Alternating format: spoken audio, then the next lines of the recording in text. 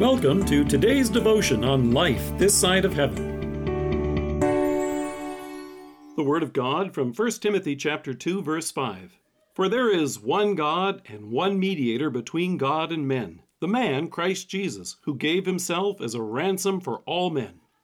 Did you know that in less than a month, the American Bar Association will be celebrating Mediation Week? If you have a friend who is a lawyer, you may want to ask them about it, or bake them a cake. Organizations and institutions from across the globe will be holding events in recognition of this annual event, and maybe we should too. As Paul points out in our text, we certainly have a good reason to celebrate. But what is mediation? And better yet, why does Paul describe our Savior as a mediator?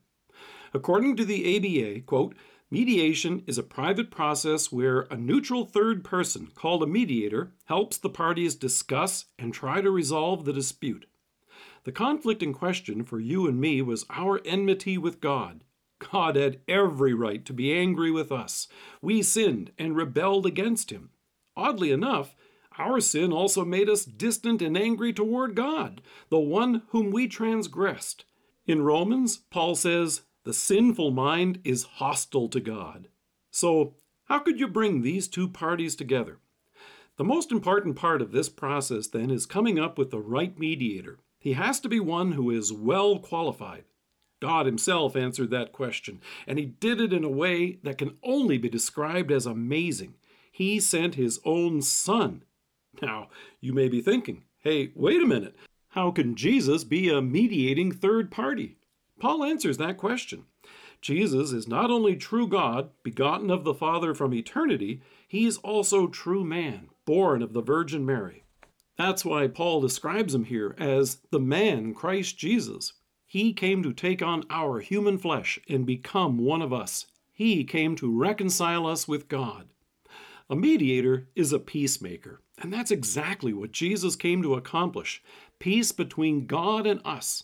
Peace between God and you.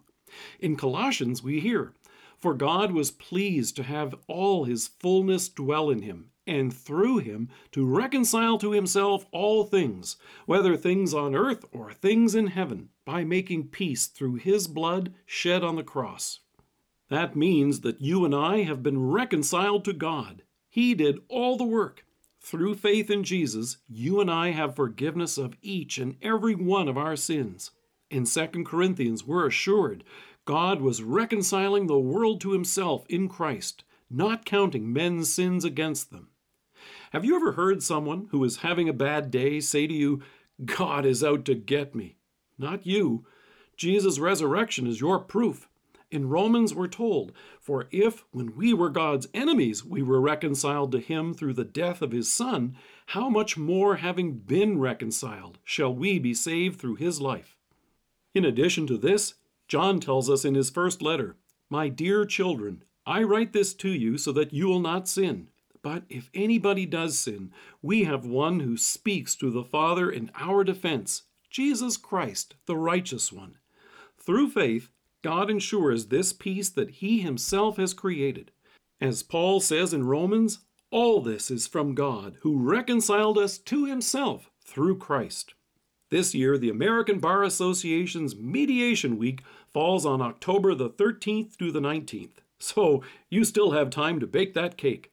Or better yet, give thanks to God for the gift of his Son, our mediator, who has brought you peace and reconciled himself to you. Let us pray. Gracious Lord, thank you for the peace, joy, and comfort that comes from knowing that you have reconciled me to yourself in Christ. Amen. Thank you for joining us. If you're listening to us by podcast or on Alexa, we invite you to browse the resources that are available on our site at lifethissideofheaven.org. God bless you and have a great day.